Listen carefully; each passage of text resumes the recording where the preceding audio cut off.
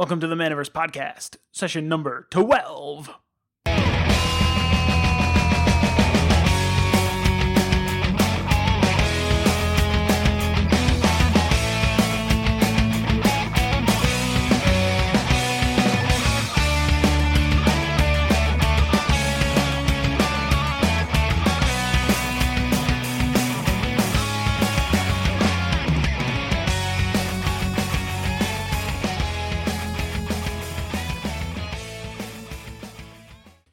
That music just seems appropriate today, because today we're calling out the dragon, and we're talking to Chris Fedor. He's the assistant events manager at the Dragon's Lair in Austin. And the Dragon's Lair started off in a house nearly 20 years ago. It grew from its humble beginnings into a magic powerhouse in Austin, pulling in a fantastic weekly turnout and building a great community. Chris lays out exactly how Dragon's Lair attracts, not attacks, new players and keeps them coming back for more. If you're looking for some new ways to generate revenue this summer, and you have the table space to accommodate it, you should really consider the model that Dragon's Lair uses. Running a Magic Day Camp could be a great way to fill your tables and your coffers during the slow daytime periods. We also chat about franchising options. Now, if you're considering opening your own local game store, but you don't want to start from scratch, consider opening another Dragon's Lair in your target community. All that and more in the interview, coming up right now.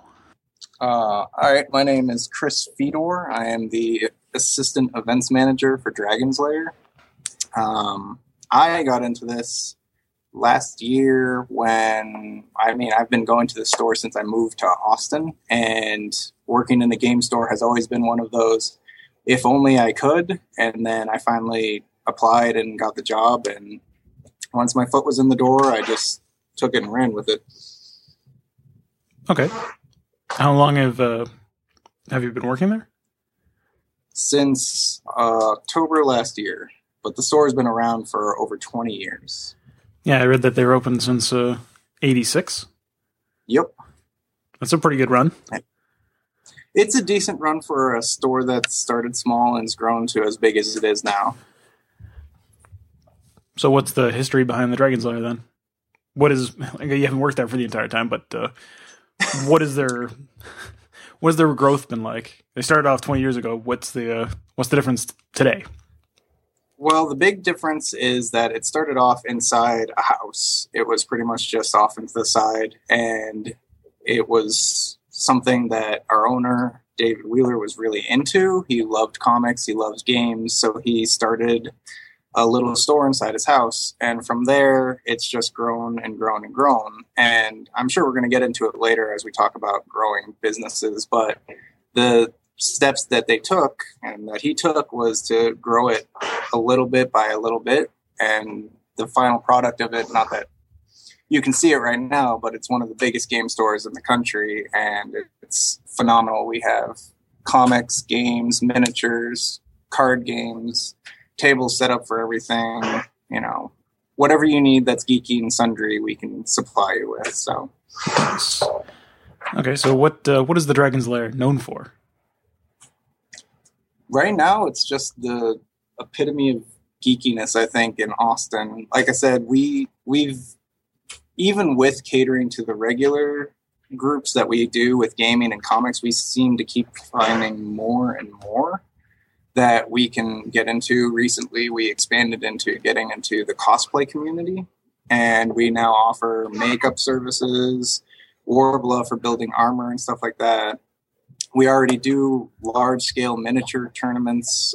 We held the very first WizKids Open, which was HeroClix, Dice Masters, and we pulled, I want to say, 300 competitors on top of about 500 to 600 guests for that. And we do Magic. We hold Magic 4 times a week, and we get about 50 to 60 almost every night for those nights. So wow, that's good. So as the events manager, I imagine you're the one, the assistant events manager, you're the one kind of taking care of all the Magic tournaments and the other games every night? Yep. Me and the other assistant events manager usually are the ones who run things like the Magic tournaments. We set them up and coordinate them, and we talk to the community about what they're looking into, what they need, what we can fix, and, ways to better improve their experience. Sounds good. Have you ever had any difficulties dealing with events? Has he ever had any problems dealing with Magic community? I think that once you get into any kind of community, you have problems come up. It's just goes with the territory. The important thing is just to remember that you're trying to make it accessible to everyone and not cater to a specific group.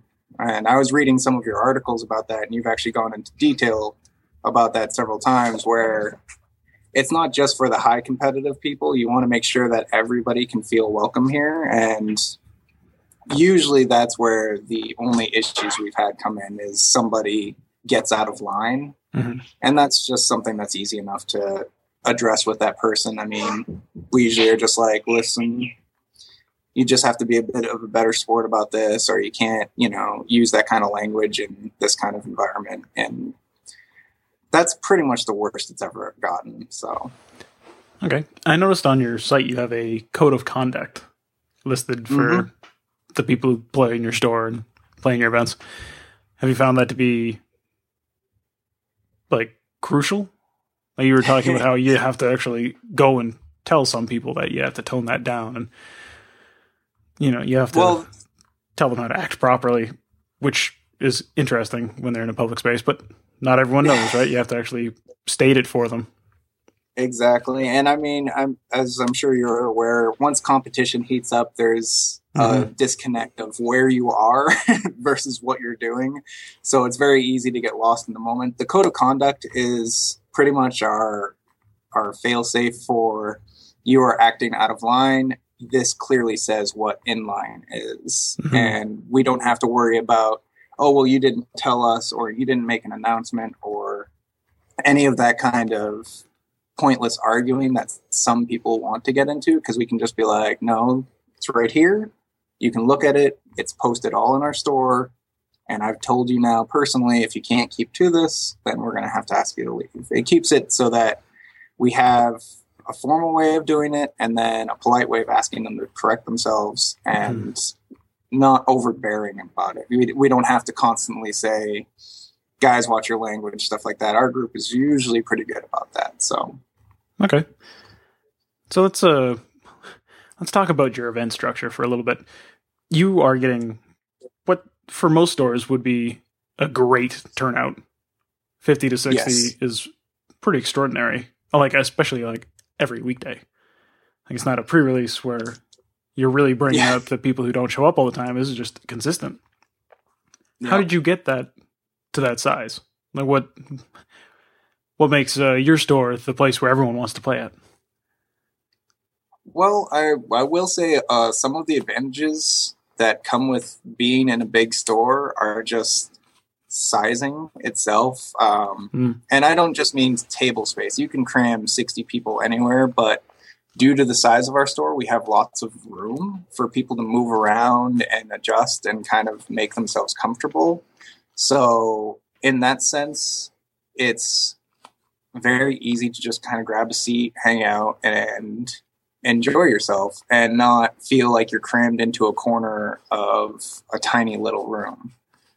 And I really do think that that goes a long way, because when you get into this, it's very exciting to say, oh, I can fit 50 to 60 people. But if you don't have the room for that, it turns people away. And when you do have the room for whatever size you're going for, I think it makes it easier. And on top of that, we're very involved with our community.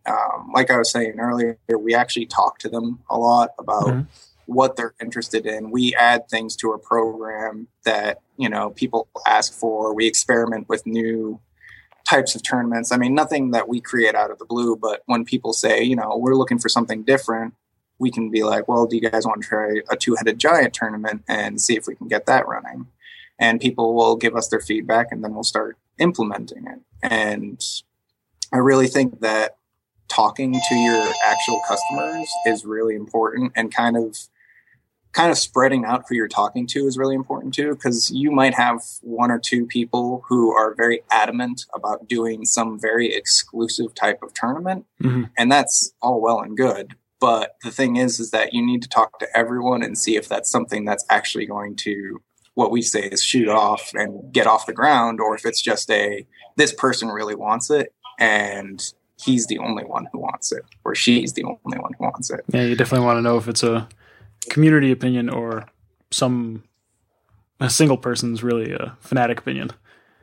Exactly. And one of the nice things I like about the position I'm in is that, and it goes towards why we have such a good community, is I've gotten to the point where I'm on a first name basis with most of the regulars who come in here, and I can talk to them about whatever they're interested in, like sports or what's going on with their work, or, if they just happen to get engaged or got married, things like that. So I think that having that personal kind of connection with your customers and, the players themselves really takes a step ahead, because you can carry as much supply as you want. You can carry all the greatest cards at all the greatest prices. But when it comes to actually people showing up for a tournament and playing, I think a lot of that has to do with being a place that doesn't feel like you're at this, stale environment. It feels like a very welcoming kind of home, it's a home away from home where you can play Magic with a bunch of other people. Mm-hmm. Or it feels like you're third place. Exactly. Where the business actually wants you to be there. Yes. And again, I've been to stores. I grew up in the Northeast, and I've been to stores all across the country. And, the stores that I remember and talk fondly of, and including here, are the ones that the people who work there went out of their way to make it feel like, hey, if I have a question, I'm not an idiot for asking about it. Or if I'm new, I'm not going to be shuffled off into a corner. I can come out and be open that I'm new, and people will help me. Mm-hmm. And when you create that environment as a company, it kind of rubs off on your player base, which, again, it's like a pyramid scheme. Because then your players start bringing in more people, and they start teaching new people who they've never met before. I have really great guys who, a new person will join, and I will pick them out and be like, go and talk to, Adam or Andrew or any of these guys. And they will sit there and go over all these things and teach you how to get into it, and tips on how to draft, and, just make it fun for you. Because, again, it's supposed to be a community. It's not supposed to be a clique.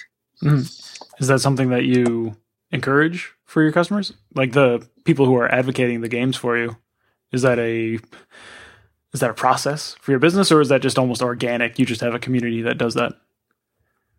It's a little bit of both, but I definitely think it's more organic than a process, because we pretty much express it to our base as, is there something else we can do that you guys would be interested in? And then, like I said, we just casually bring up regular conversation. And that's where, one of the things we added this year was a steady Modern tournament every week.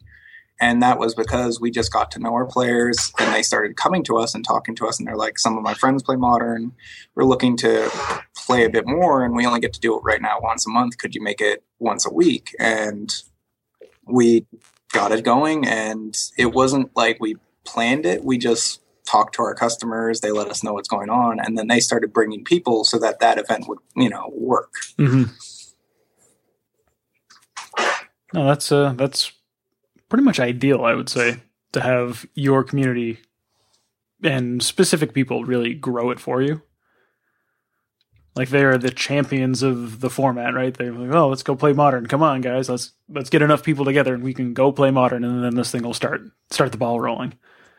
Exactly. Yeah, and I think that's an important part of the store, is that you don't need to be a control, freak about everything. You need to let it grow, because if you do that, you get those kind of people who will do all the promoting you ever could hope for, because they'll just want to do it, and then you can just sit back and accommodate. And that's what a store is supposed to do. It's not supposed to dictate your life. It's supposed to accommodate your needs. Mm-hmm. Okay, so you mentioned new customers at some point while we were talking about all that. Do you have a strategy for bringing in new customers, or is it are you kind of at a comfortable spot right now? No, we're always looking to bring in new customers. I don't think you should ever be comfortable with just keeping your customer base, because people are always going to move on to other things. And if you've been in Magic long enough, people will go into a break. Very few people stick with Magic for 10, 15 years straight. Usually there's I'm taking a year or two off kind of thing. And a lot of our customers that we bring in that I would consider new to the store but aren't new to Magic are that exact crowd. I used to play in high school, then I went to college, didn't know anyone, or I went to college and then went to the real world and didn't know anyone, and I want to get back into Magic because one of my coworkers was. And it's funny how I it think just keeps pulling you back in. It really is like the mafia in that sense. And I always joke about it with the people who are doing that, because I was the same way. I started back and revised, and I've gone back 3 or 4 times. And it's just, you always end up finding somebody who has that connection. It's like, oh, I used to play. Why don't you get your old deck out? And that's a lot of the people who show up. Mm-hmm. And we try and nurture that with, making it easy. We do our regular tournaments. We do our drafts. We do learn to plays, which is a really good one for brand new players. That's usually the younger crowd, but I mean, kids these days play Magic religiously sometimes at schools. I mean, there's at least one school in the area that has a Magic club, which I think is phenomenal.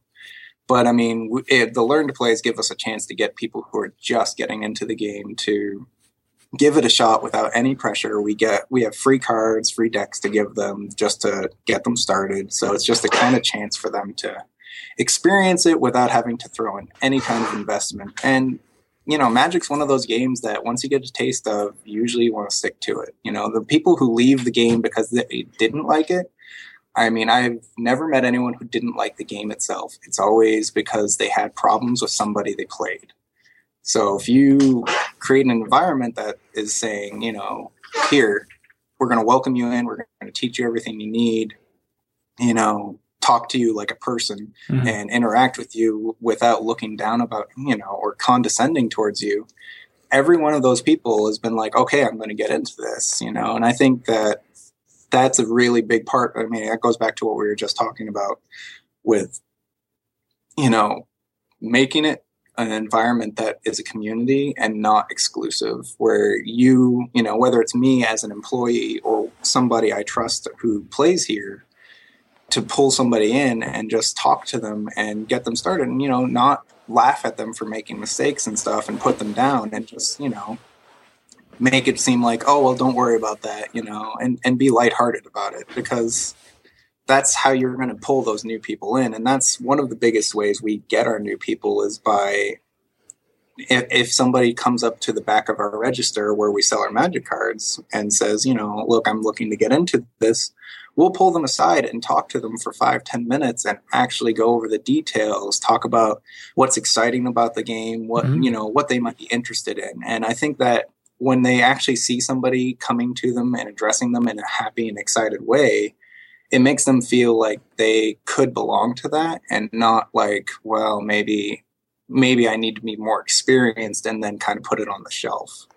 Yeah. Yeah. If left alone, Magic can be pretty intimidating. Mm-hmm. And it's a beautiful game. It's just one of those things where you really need to find that way to connect with people. And again, if you go somewhere where somebody says, hey, you should try this with me, as opposed to you're new, go over there, it's an entirely different experience. One experience you're going to want to keep playing. The other experience you're going to say, maybe I'll move on to something else. Mm-hmm. Okay, so when did you start doing these learn to play events? We've been doing them at the store since I've been there and since before then. The learn to plays we usually did once every quarter, but it's getting to the point now where we're starting to do them about once a month, because we have such a high interest in people just getting into the game. And, a lot of parents come in, especially during the holiday break, and they're like, my kids are getting into Magic. They have all these cards. They have no idea how to use them. Is there any way you guys can teach us? And we usually pull them aside for about 10 minutes to kind of give them a rundown. But then we're like, come in when we're having our learn to plays and we'll teach you, give you cards. You don't have to pay anything. It's just come on in and have a good time. And we'll teach them. And on top of that, one of the things we started doing the past 4 years, it was also before I came here, but we've started running Magic camps for kids.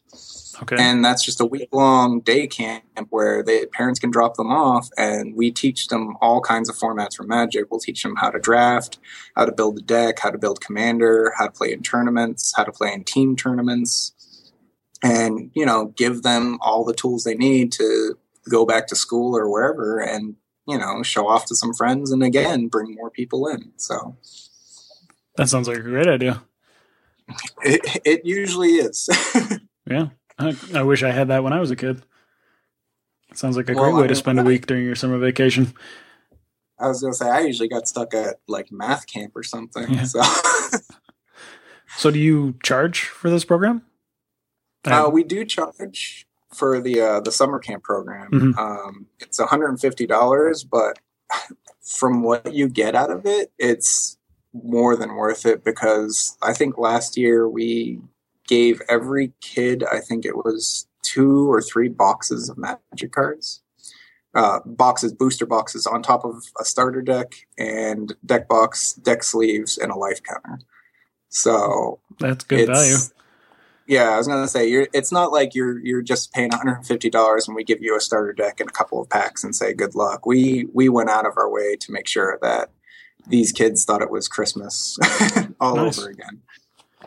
Nice. So, and I think that's another thing too, is that Magic is so big and old now that it's very easy to get cards and give them to people. And I think that that's something that as I was a kid growing up, you didn't really have a lot of. And when you did, it meant a lot. Like when a veteran player who had 1,000 cards was like, here, take 50. It didn't matter if those 50 cards were garbage commons.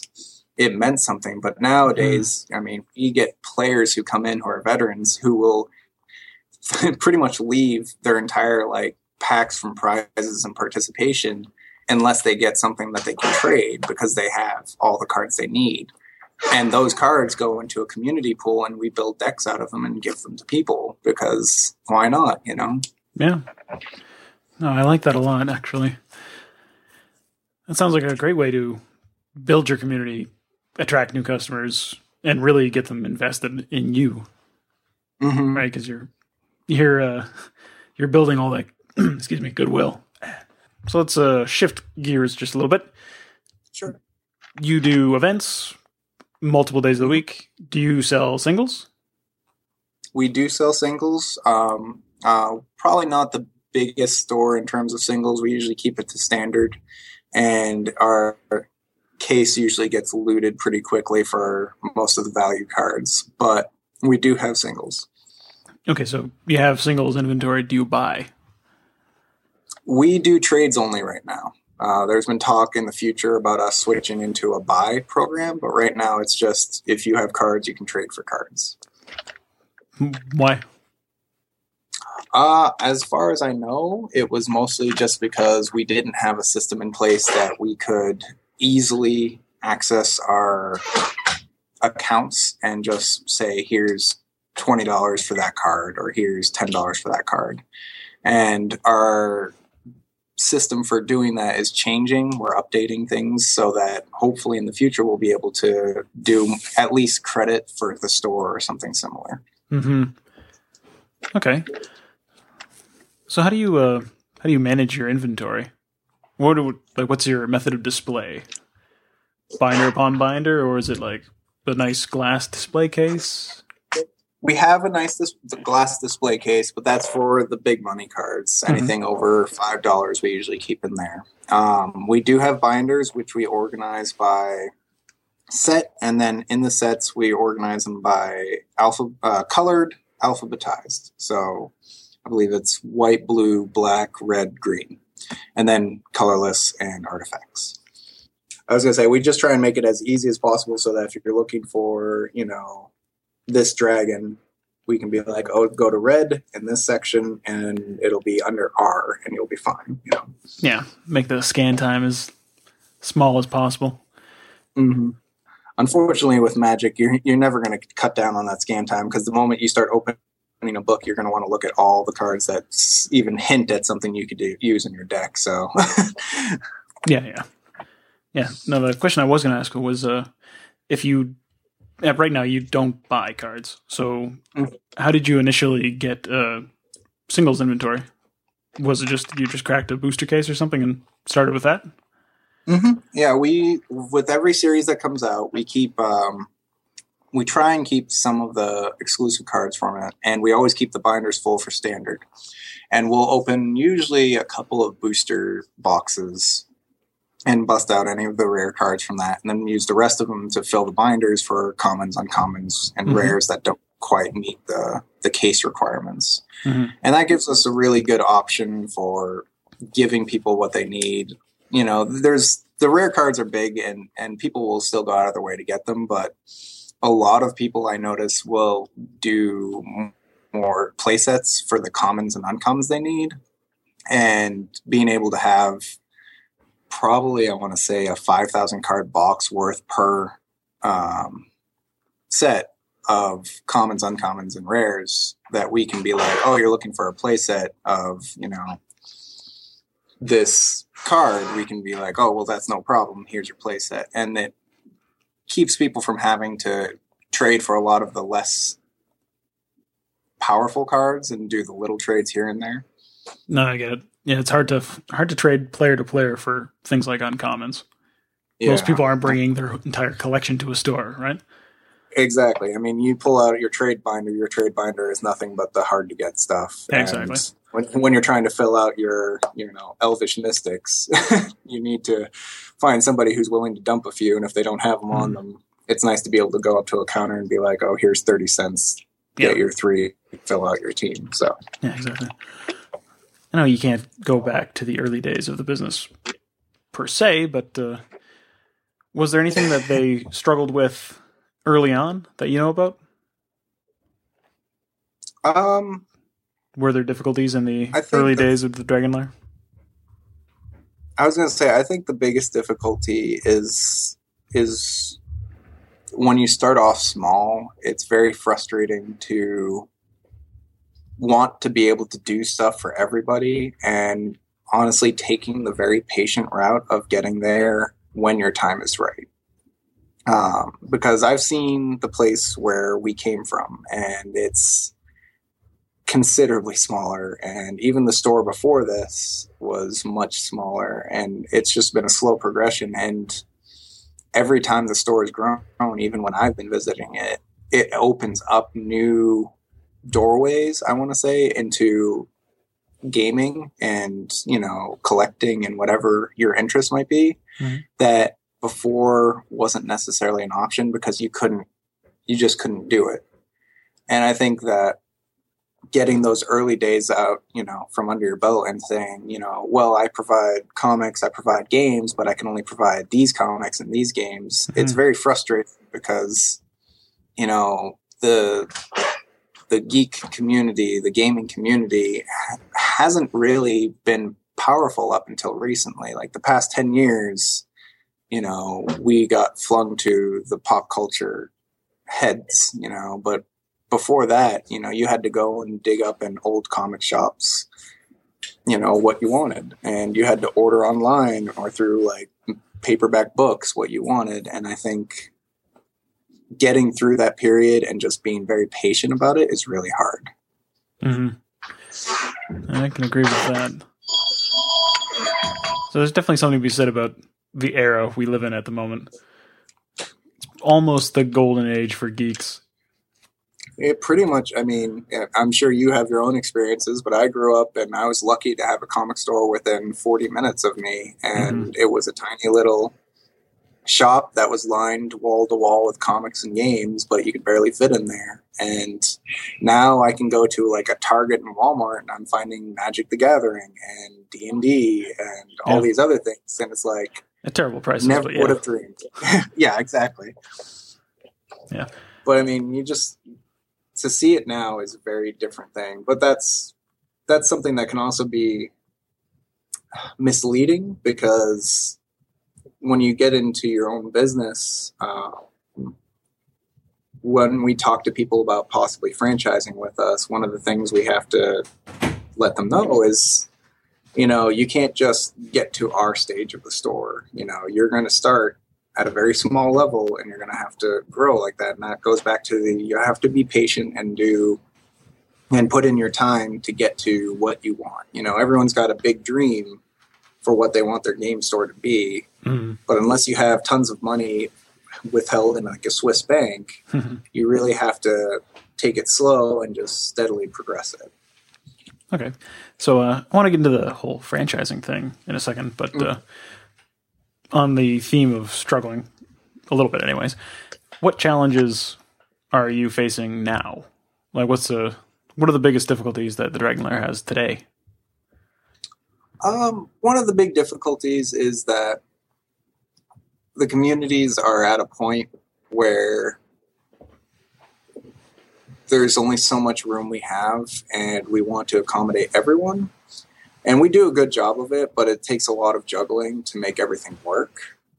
And I think that that's one of the big challenges we have is that we keep trying to expand what we're wanting to do and having to keep it within reason and not take too big a jump is a big challenge for us, because it's very easy now that we're at this stage of the store to be like, oh, well, we should do this, when it's not necessarily feasible to do that. And there's been some stumbles along the way for finding events and game systems and such that you think are going to be really big, and you just can't quite get them the way you envisioned.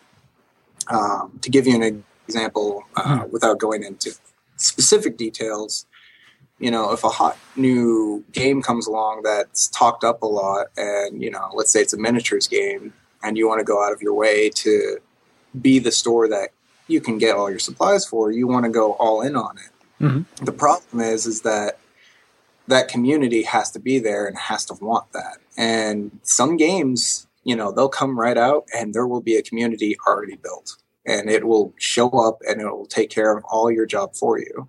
But some games, even with a ton of hype, you have to really nurture, and it's like trying to raise a very fragile baby because anything can scare them off and you don't want that. So right. I think that's a real big challenge. How do you find the right move? Trial and error. There's always going to be a mistake along the way. The key is to make sure it's not a mistake you can't recover from. We've got more leeway than most stores, but from my experience, what you want to do is, again, talk to your community, find out what they are excited about, and find out what your store is catering to. Our store caters to a lot of different groups, but if you're a store that, say, caters to Magic groups a lot and then other groups a little, you're going to lean towards doing Magic things and Magic related things that you can take a risk on and say, look, I want to go in on a Modern Master tournament or something like that. Mm-hmm. And you don't want to take a big step when you don't have the community in that store. And with a store like ours, we have a lot of communities, but that also is a disadvantage because you have so many communities already built. Finding new communities can be a challenge. So if you start up a new game and you're really excited about it and you see it's getting tons of great reviews and there's these big tournaments going on across the country, you might be interested in taking that leap for it, but you have to really look at it and say, well, maybe I should just invest a little bit here, get some product and set up an event to, learn to play the game and then maybe a tournament for it. Mm-hmm. And then go from there. And again, it's one of those things where it's very easy to get really big eyes and be like, oh, I'm going to conquer this new game, and then realize that you have thousands of dollars of products sitting in your store not doing anything because you misread the community. Yeah, so try and be conservative with your new product lines and shiny objects. Make sure that anything you do is not necessarily fatal.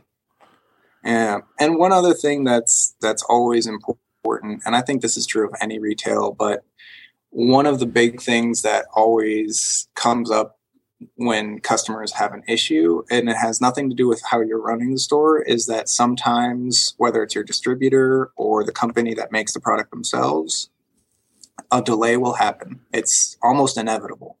And when that does happen, you need to be able to roll with it and not be stuck, holding on to, again, too much that you can't handle. Mm.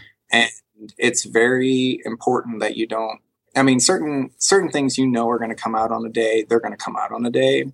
Certain things say they're going to come out on a day, and you can set up for that day and then find out you're not getting any of it. And that's not good. You don't want that. Yeah, that sounds pretty bad. That creates ill will between you and your customers, because they expected you to do something, and whether it's not, again, it's usually just a matter of life getting in the way of a business putting something out. They have their own reasons for it, and you don't hold it against them. But at the same time, if you set up this big tournament and 40, 50 people are showing up and then you have nothing for them to do, that is a situation you want to make sure you can avoid it, if at all possible. For sure. So it's good to know which places you can rely on something to happen, and other times when to give yourself a little bit more leeway in terms of time. That way you can plan ahead for it. You don't always have to be the first one on the block to be the most successful one on the block. That's true. All right, so going to this franchising thing, this is one of the few stores that I've heard that will actually do this. When did they start offering the franchise option? It's been going on for a little while. We've had a San Antonio store for, I want to say, a decade, and we had another store up north of us that they ended up buying and becoming independent. But the thing is that we've been offering it for a little while, and it's a good chance to tie yourself to something without kind of taking the jump on your own. And in game stores and comic stores and the like, it's very hard to find steady ground to rely on that isn't just yourself. So it's nice to be able to tie yourself to another store and say, look, this store is this big, successful store. We can get supplies from there. We can coordinate with them and be able to, use that, wealth of knowledge and advantage and experience to build your own thing. And, that's really tough to find in this kind of retail. Usually if you're building your own store, you're putting everything on the line and you're doing everything yourself. And it's nice to have that kind of backup that says, well, you're going to have some missteps, but we're here to give you some of the experience so that you can avoid some of those missteps. Okay, so what does the franchise get in return for signing up for this? Like, what exactly do you do for them?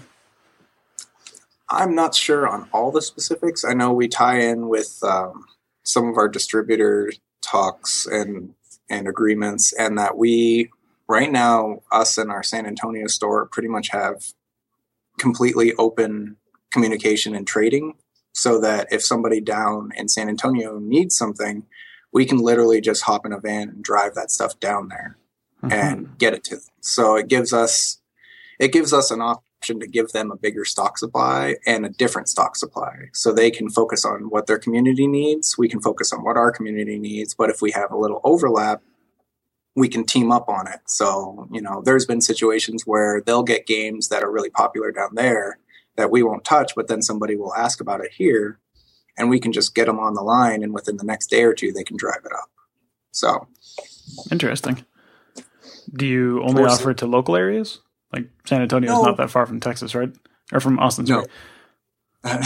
No, it's not too far from Texas. No, it's not too far. But we do offer further. I've heard that we were talking about at one point, this was before I came on, with a place up in Washington.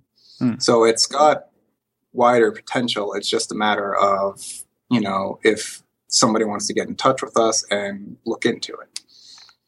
Okay. How popular has this been? Like, how long has it been going on? And then also, do you actually get a lot of interest in people opening up a franchise for you? It's been going on. I would say that it's been more recently pushed harder within the last 5 years. And I don't mean pushed like we throw it at people, but I mean, we actually have like little slips and stuff that we can hand people out now. And that's probably within the last few years that came around. But that's really what it boils down to is if somebody's interested, we'll give them a little slip that has a lot of the information on it, and they can contact our owner, and they start talking about what they want to do and all the expectations with it.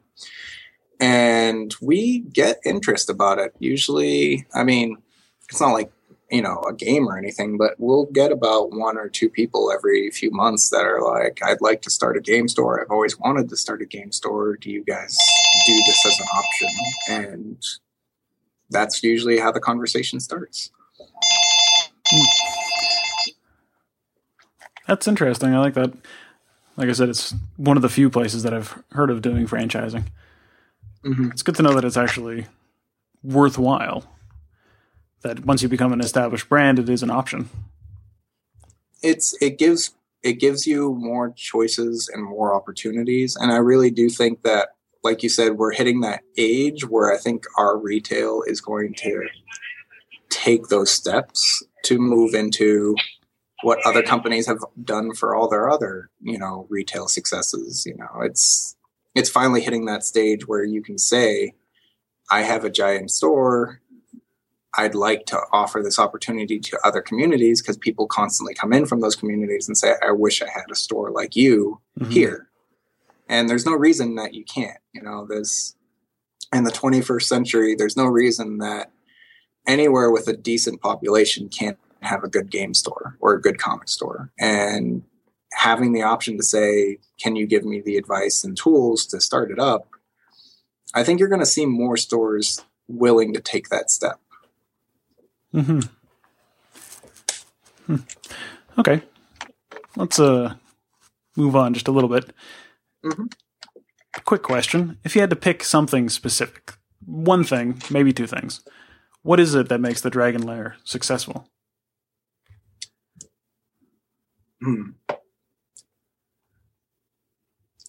I think that the biggest difference that I noticed before I worked here, and I still notice it now, but as a customer, I think that's the important part, is that it had a large staff that was ready to help you. That goes a real long way towards getting you comfortable to talk to people about things, because usually smaller stores that I've been to and the stores that I went in once and then never went back, it was usually operated by 1 or 2 people. Mm-hmm. And they didn't engage me at all. So I kind of felt like I was a stranger in a strange land. And when I came into Dragon's Lair, I was immediately greeted, and, people were visibly within sight of me so that if I needed anything, I could simply be like, hey, do you have this board game? Hey, where are your magic cards?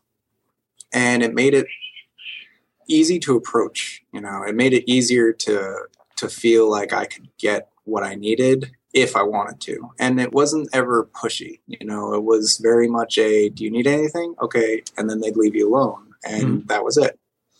And I think that kind of visibility with help is really powerful in a very subtle way, because it makes you feel like you can just go in there, get what you need. And if you can't find what you need, you can get the help you need.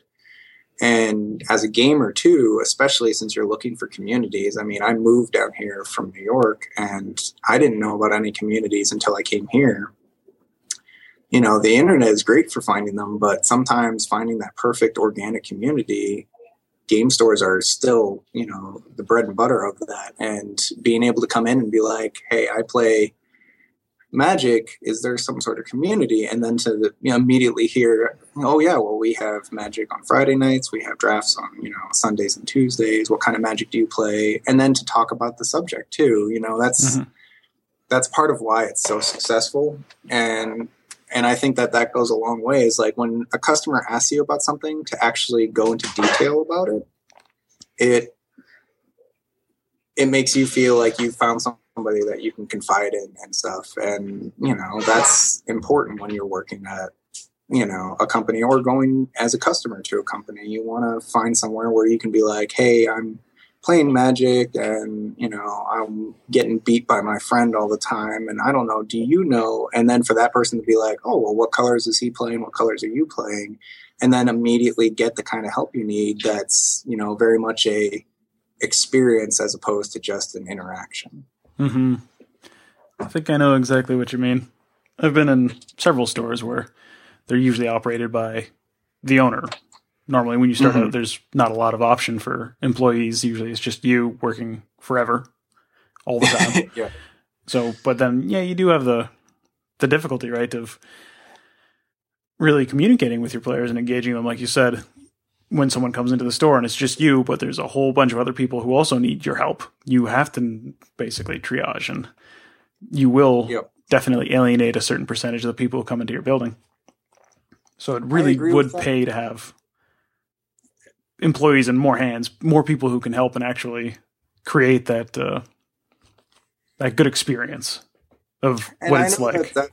I was gonna say, and I know that that's not always possible. Like, especially if you're just starting off. I mean, you and I both have had experiences. I mean, I've known several friends who have started stores, or people I got to know who started stores, and you might not be able to afford the staff, but I definitely think there's an attitude you can have that you can definitely limit the amount of people you lose to feeling out of place. Because there have been stores where I've walked in where it's been one person, and even though that store was filled with people, I still felt like that person cared that I was there and was interested in what I was interested in. And there are stores I've walked into where there was 5 people there and not a single one acknowledged me. So I definitely think there's an attitude you can have that even if you're a small store just starting out and it's just you can still change people's minds about that. You can still, you might not have time to put a person aside and be like, this is what we can do for you, but you might have time to give them a greeting and be like, oh, I can help you with that. I'm a little bit busy right now, but what you should do is come in when I run Magic on X night, and when I get a chance in between the rounds, I can teach you something. And I think that kind of attitude of, I can't make it work now, but I can make it work if you give me a chance, goes a real long way towards somebody saying, you know what, I'll come back. Mm-hmm. Yeah, the way I always kind of thought that the best way to consider your role as the store owner and as the operator, you should look at it as you're the host, and you want to welcome people into your home and make them feel like they're special and that you want them there. And then they will then pay you back by becoming customers and wanting to be there. They'll actually want to spend time at your store.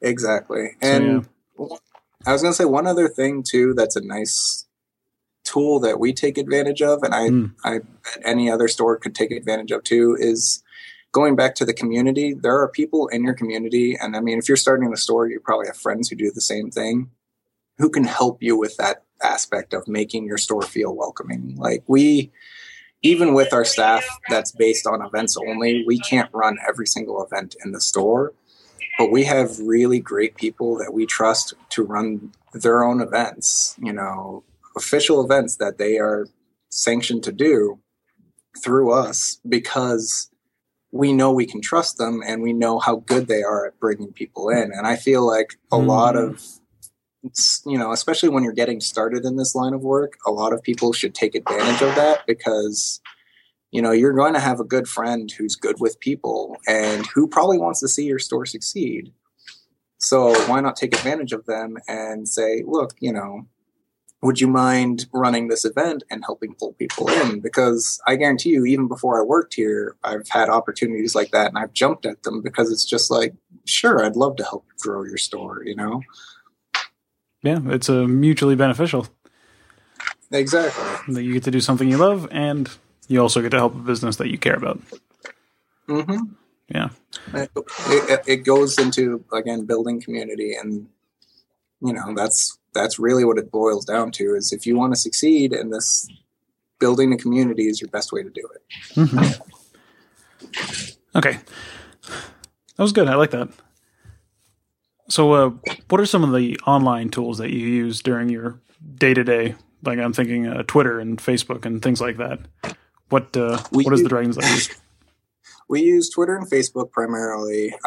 We've been trying to get into more and more. I know one of our employees who's big into role-playing games actually set up a Reddit community for us. We use a local Texas group that's for wargaming to communicate when our tournaments are for miniatures and such. We try and take advantage of everything out there, and the internet makes it really easy, but it can also be tricky for certain things. Like Facebook and Twitter are the easiest two to use because everyone's familiar with one of them, you know? Yeah. So it's very easy to just be like, post here, you're done. But certain things still need to be better organized, and that's where it gets more into the unique Texas-based groups and stuff like that. Like I said, the miniature wargaming community has their own site that's just Central Texas Wargaming, and having them and having our own staff be able to go onto that site and say, this is when our tournaments are, gives us an added avenue that people who can't come into the store or people who don't want to call and find out can do. We also take advantage of our own website where we put a calendar up, and we try to keep it as updated as possible with all the changes we go through about what's happening, when it's happening, what you need, and, you know, what's going to be happening during that, you know. So if you heard of a game but you have no idea about it, you can get a little blurb about it and find out when it is and then show up. And it gives you an opportunity to check it out online. But I definitely think an online presence is very helpful for the store right now, because nowadays everybody has access to the internet, whether through a phone or something else. And a lot of our walk-in customers, you know, they heard about it or just moved to the area and were looking for their gaming store because they want to find a community. And it's almost entirely because of the internet that, you know, a lot of those people actually find out about us. No, I've gotten the same answer from a lot of different stores, that basically the Yellow Pages is a waste of time, and everyone's finding each other through either Twitter, Facebook, or their website, or like online. Basically, it's the future, right? It is. And that's another thing too to take advantage of, is that on top of just doing your own Facebook and Twitter, getting involved in the communities within your area on their Facebooks and Twitter gives you a really good way to blast something that you're doing. So, you know, we're parts of, you know, the Austin Dice Master community, the Austin HeroClix community. There's a local Magic community that we all are either a part of or the store has access to, that we can say, we're having a tournament, this is when it's going on. So it gives us even more avenues that, you know, maybe you don't want to follow the store on Facebook, that's fine. You can still find out because you're a part of this group. Yeah, I have something similar for my region, and where I live here, it's MTG Ontario. It's the same kind of idea, just a inter-store network. Anyone can post whatever they want and talk about whatever they want. That's specific to the region. Good stuff. Okay. Well, I guess it's approaching the 55-minute mark. Running a little long. That's okay. A little bit. So what's in store for the Dragon's Lair in the future? What's coming up? Well, we've got all kinds of big events going on. Right now, the biggest thing coming up will probably be the 24-hour game days, and coming up not next month, I should say, a few months down the line, are the summer camps. We are really trying to expand into a lot of different communities right now, and we've kind of hit a cusp where we're getting to know a lot of the people who run these communities, and it's allowing us to run bigger and bigger events. But I mentioned it earlier, but we got to be the first store to run the WizKids Open, which was a huge event, and people are taking notice of that kind of stuff. You know, we're starting to get more preliminary PTQs for Magic. We're pushing for that. And it's getting to the point where now when we're holding tournaments, whether it's for Magic or something else, we're pulling, solid numbers across the board for all kinds of games. And I think that the big things you can see from us in the future are going to be more of these larger and larger events, and hopefully more regional events like we got with the WKO. Mm-hmm. And like I said, we're still going to do the small things like the camps and 24-hour game day and free comic book day and stuff, but we're always looking to keep growing those communities that we were talking about earlier and showing them more of what we can do. And now that Magic has changed its format, we're running all kinds of different tournaments for that too, and that's giving us even more options. So cool stuff. Exciting developments in the future. Should be a lot of fun. Good to hear. Okay, so let's, I guess, get to the wrap-up point. Sure. Let us know where we can find Dragon's Lair online, where you are in real life, and if anyone wants to contact you. All right. It's going to be dlair.net, and then that's just our website. And you can hop over there, and it has all our calendars, and it has access to both Austin and San Antonio. We're the Austin location. And our address in Austin is 2438 West Anderson Lane, and that's Austin, Texas. And the phone number you can reach us at is 512-454-2399, or you can head on to the website and just contact us through the Contact Us option, or on the Facebook at Dragon's Lair Austin. Perfect. Well, thank you very much for coming on and talking to us and sharing these great insights about what makes your store so awesome. Well, thank you very much for interviewing me, Tom. Yeah, no problem. You have a good day. You too. All right, bye. Bye. All right, I hope you enjoyed that interview with Chris Fedor. If you're looking for more info about game store entrepreneurship in the Magic community, check out ManaverseSaga.com. It's home of the Manaverse podcast, and this is where we talk about tips and tactics you can use to grow your local community and your business. From there, you can find out more about Manaverse.com. You can sign up to get early access as a beta tester. We're currently looking for game store owners and Magic players to help work out the kinks and give us some honest feedback. Now, if you like what you're hearing, and I hope you do, subscribe to the Manaverse podcast on iTunes. And if you'd be so kind, I hope you'd leave a review. Sharing this episode is also a great way to help the show. Every reviewer will get a shout out on an upcoming episode. And as always, thanks for listening. Stay tuned. On the next episode of the Manaverse podcast, our featured guest is Pascal Espinoza of Metal Galaxy.